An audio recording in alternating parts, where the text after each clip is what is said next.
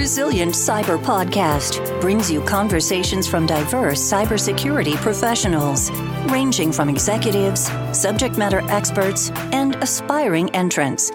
Today's diverse threat landscape requires systems that can withstand a variety of cyber incidents, remaining trustworthy and secure.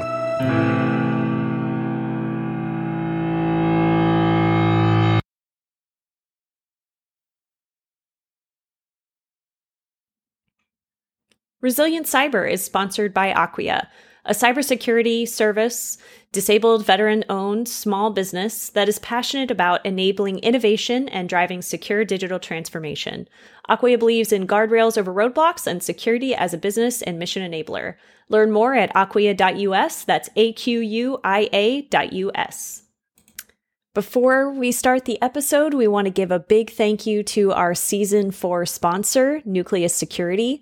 Meet Nucleus, the only risk-based vulnerability management platform purpose-built for the world's most complex enterprises. Nucleus takes the mountain of vulnerability data that is produced by your security stack and unifies it into one clean dashboard that helps you make sense of your assets and vulnerabilities. With Nucleus, users get a normalized and deduplicated list of vulnerabilities across network devices, cloud, applications, and more. Next, we layer in risk and vulnerability intelligence from sources like Mondiant to help you prioritize the vulnerabilities that matter most. Ready to see how Nucleus can help improve your vulnerability management program? Head to nucleussec.com today. All right. Hey, everybody. Welcome to the Resilient Cyber Show. My name is Dr. Nikki Robinson. And this week, we're going to be without my co-host, Chris Hughes. But I do have another Chris here that we're going to be talking to. We're going to be chatting today with Chris Kulakowski. Chris, thank you so much for being here.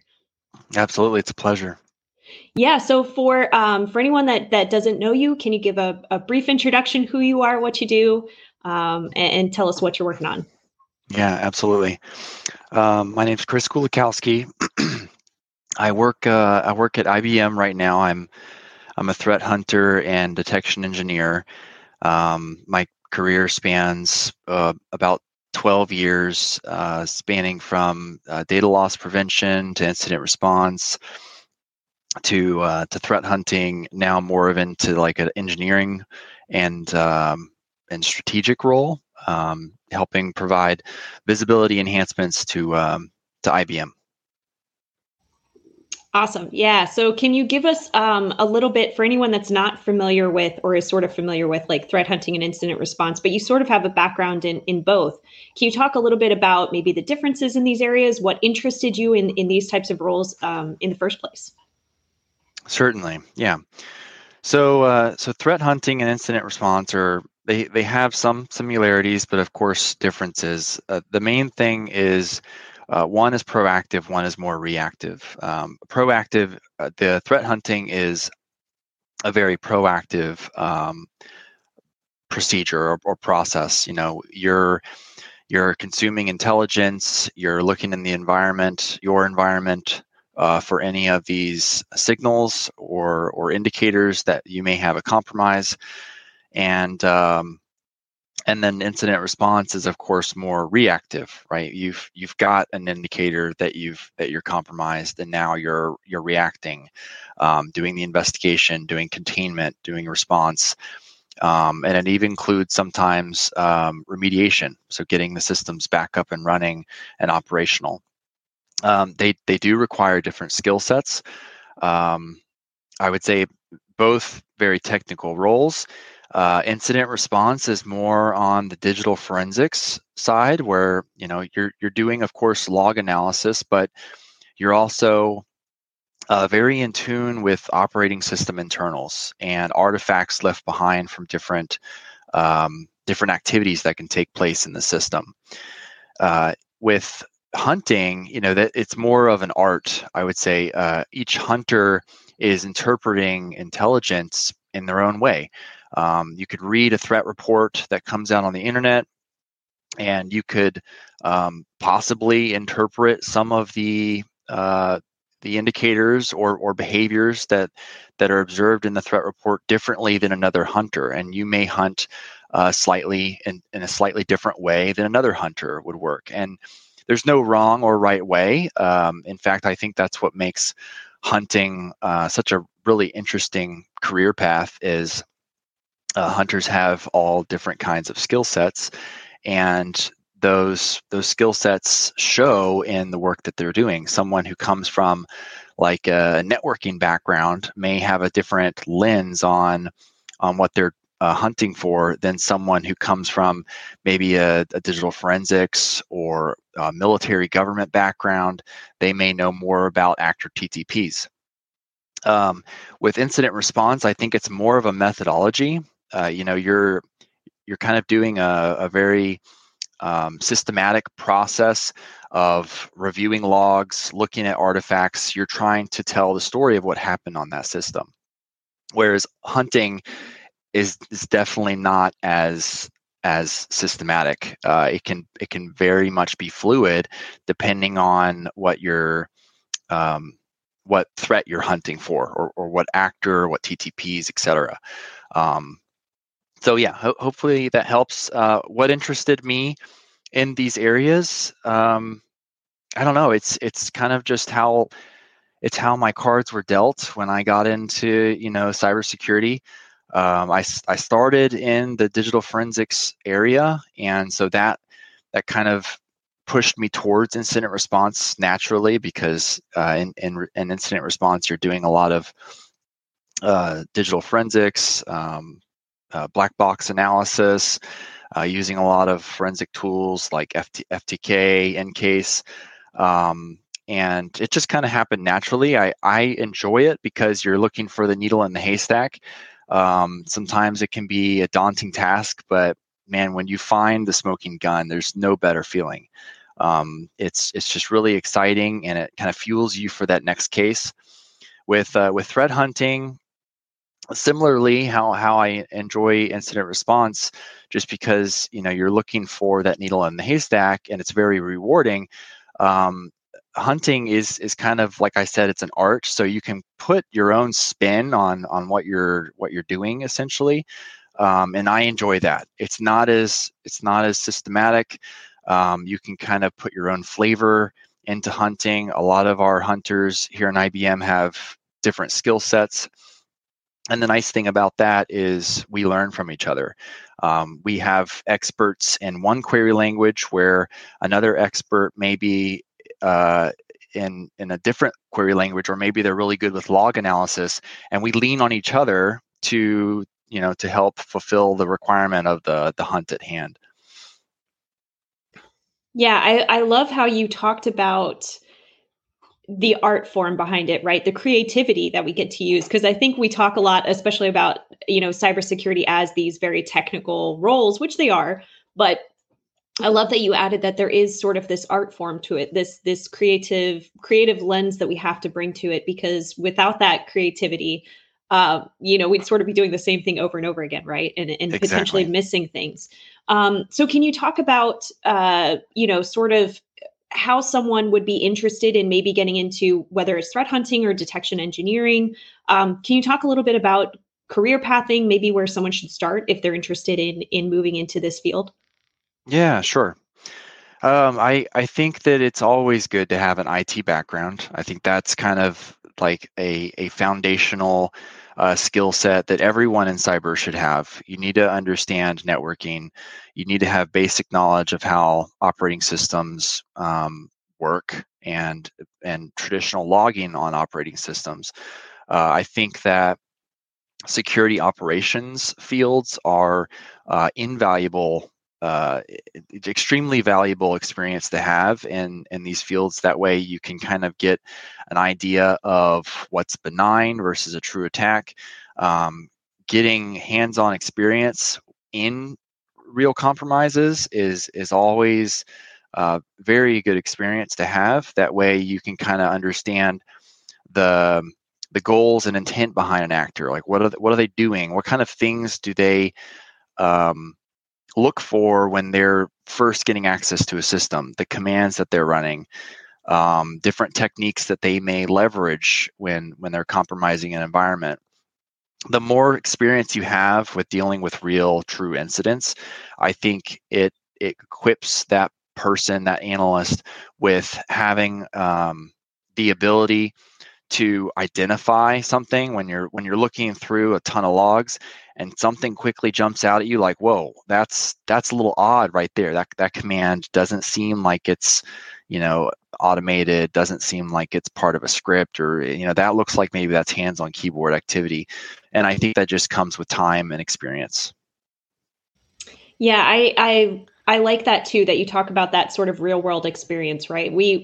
Chris and I have this conversation a lot with other guests and just with each other, where we talk about sort of the value of education, certifications, and real world experience, right? So having such a great blend of both, because the more you actually experience these things, the more that you get that sort of, I call it cyber intuition, right? Where you have this idea of when you're looking through these logs, like, that seems anomalous. That doesn't seem like that should be there. And I think that's a great point. Yeah. And I wanted to ask you a little bit, because we talked a little bit about the technical aspects of detection engineering. And we just recently had on another detection engineer, which opened my eyes too, right? Getting to hear different people's perspective in this field. But I wanted to ask you a little bit about the people aspect of this. And you sort of alluded to it a little bit when you're talking about, whether it's TTPs or, thinking about how, an actor might move. But can you talk a little bit about the people versus technical aspect of detection engineering? Yeah, sure. Yeah, well, what I'm thinking when you ask me this question, my first thought goes to, like, a detection engineer is serving a client.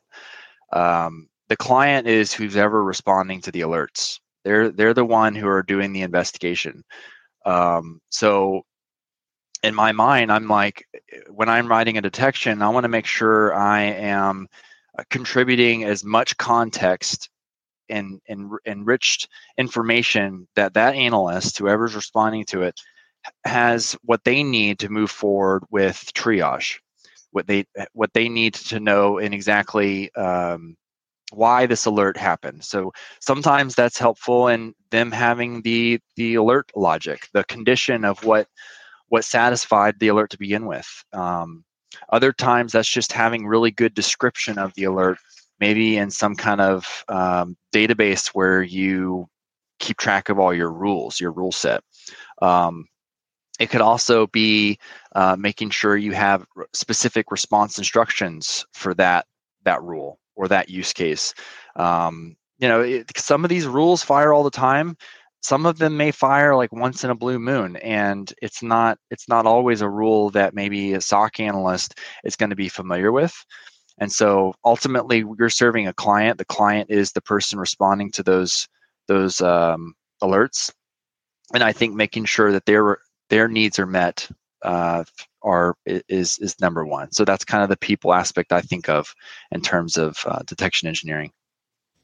Yeah, and I love the sort of which we already talked a little bit about, but sort of how threat hunters, incident responders may work together, detection engineers. You start working with all these other teams in, maybe in cybersecurity, right? Like in these other areas, but you end up really working as a team, because one person has a piece of information they might need to share with someone else and sort of get their input. And so it becomes this, working relationship, this iterative kind of approach that we see in, I know, like the cybersecurity color wheel, and I don't know all of them off the top of my head, but like purple teaming, right? Where you have red teams that work with blue teams and bringing that feedback loop in. It feels a lot like that, right? That sort of that iterative approach, like, okay, let's keep working on this and building some of those protections in. So to that point, can you talk a little bit about sort of the value of detection engineering, making a case for having detection engineers or a detection engineering, maybe even a program or a subset of a program for business leaders, how what some of the benefits are and how it can potentially maybe hopefully reduce incidents or find them, before they become a big issue. Yeah, certainly. We're all at the mercy of, in a way, at the mercy of our vendors, whatever vendor that is, for EDR, for WAF, for email gateways. I mean, whatever the technology is, you're highly unlikely not to have your own these days. And so keeping up with in order for the vendor to keep up with the threat landscape is extremely difficult. And so I think that lending the vendor a hand, not necessarily a hand, but contributing to their rule sets in your own way that tailor to maybe possibly your own environment. Like maybe the vendor doesn't know where your crown jewels are, where your secrets are. The only way that you could protect your own network as securely as possible is going to be for you to come up with specific use cases to your own environment.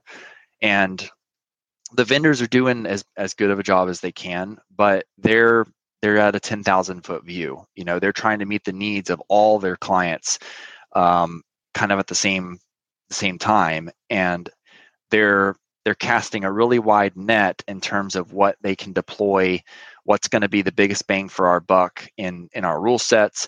If we see half of our clients are getting impacted by this threat, then yes, we're going to deploy some kind of rule for it. But if only one client is impacted by this threat because they've got some custom application in their environment and maybe it was vulnerable, they got compromised, maybe they're not going to spend the resources needed to write custom detections for that one client. So for any large organization, I think it's imperative to have detection engineers, not only for the reasons that I just mentioned of making sure you're covering very specific aspects of your environment that a vendor might not be covering, but also you could potentially beat the vendor to detections that may come out several weeks later.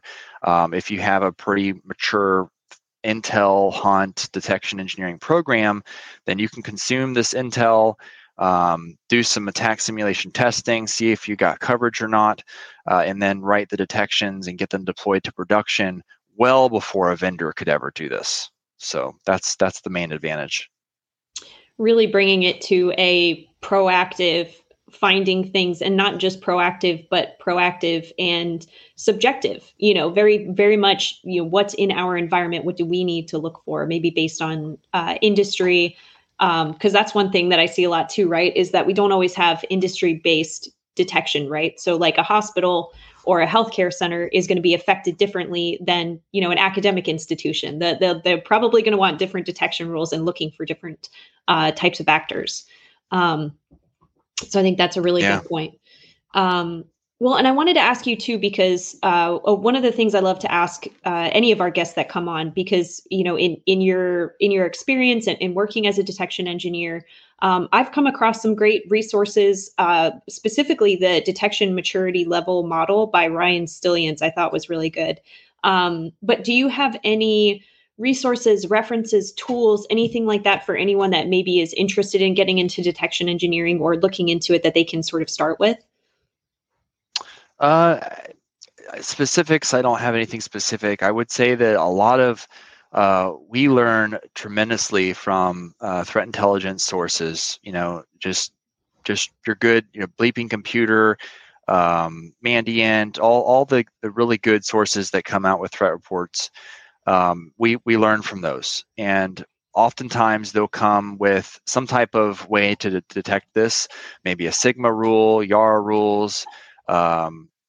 Even if it's like pseudo logic, that can kind of help you get started with writing your own detections. A lot of these rule sets do translate pretty easily. Sometimes they don't, and it requires a little more work to get it to bend to your exact technology that you've got in your environment. In terms of resources online, there's a lot of really good GitHub repos out there that individuals in our community have been contributing to queries. They've been putting up hunting queries on GitHub. A lot of professionals have their own blogs, and they're posting, various hunts or detections that they've worked, maybe they've contributed a ton of time into, and they want to share it with the community, and they've got it out there. So we often do, instead of starting from nothing, we sometimes do, refer to Google and the internet to see if maybe this problem has been solved before. And if it has, even maybe in a little way, then that at least gives us a starting point, and then we can bend that detection or that hunt query to our specific needs. Yeah, that's great. I know there's a ton of great stuff out there. And, even on the vulnerability management side, right? Like chances are if I haven't looked at it, somebody's been looking at it, and I can at least get a good idea, a good starting place, and then, build from there. So, Yeah. so that's great. Yeah. Well, before I take us to our last question, I had one more question that I'm interested with your experience and the things that you work on.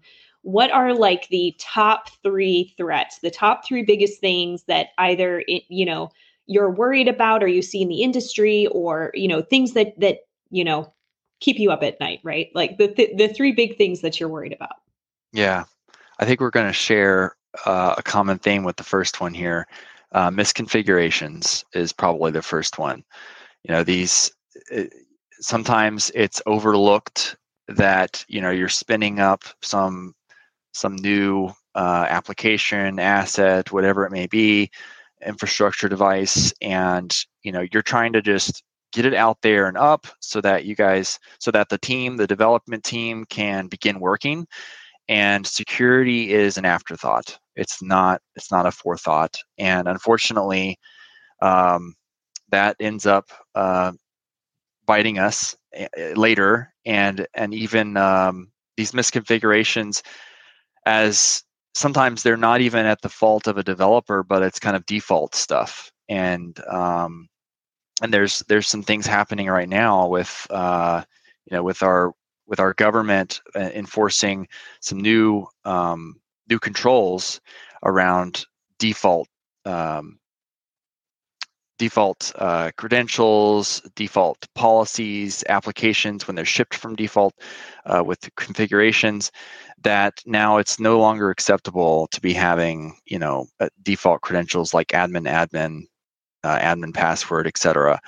I'm gonna miss those, by the way. I'm joking. I'm not gonna joking. Right. So yeah, I mean that's number one, misconfigurations. Number 2, I would say this is probably something that we have less control of, but it's education of our user base. A lot of times, compromises will happen because someone clicked on something they shouldn't have. They went to a website, download something they shouldn't have. They thought they were downloading a tool that does one thing, but it's actually Trojanized and it does another. We've seen APTs Trojanizing legitimate IT tools, and so even like the most technical individual who you would think would not be victimized by something like this, they download an SSH PuTTY client or like a VNC client, and it's been Trojanized, unfortunately, and they end up getting the environment compromised.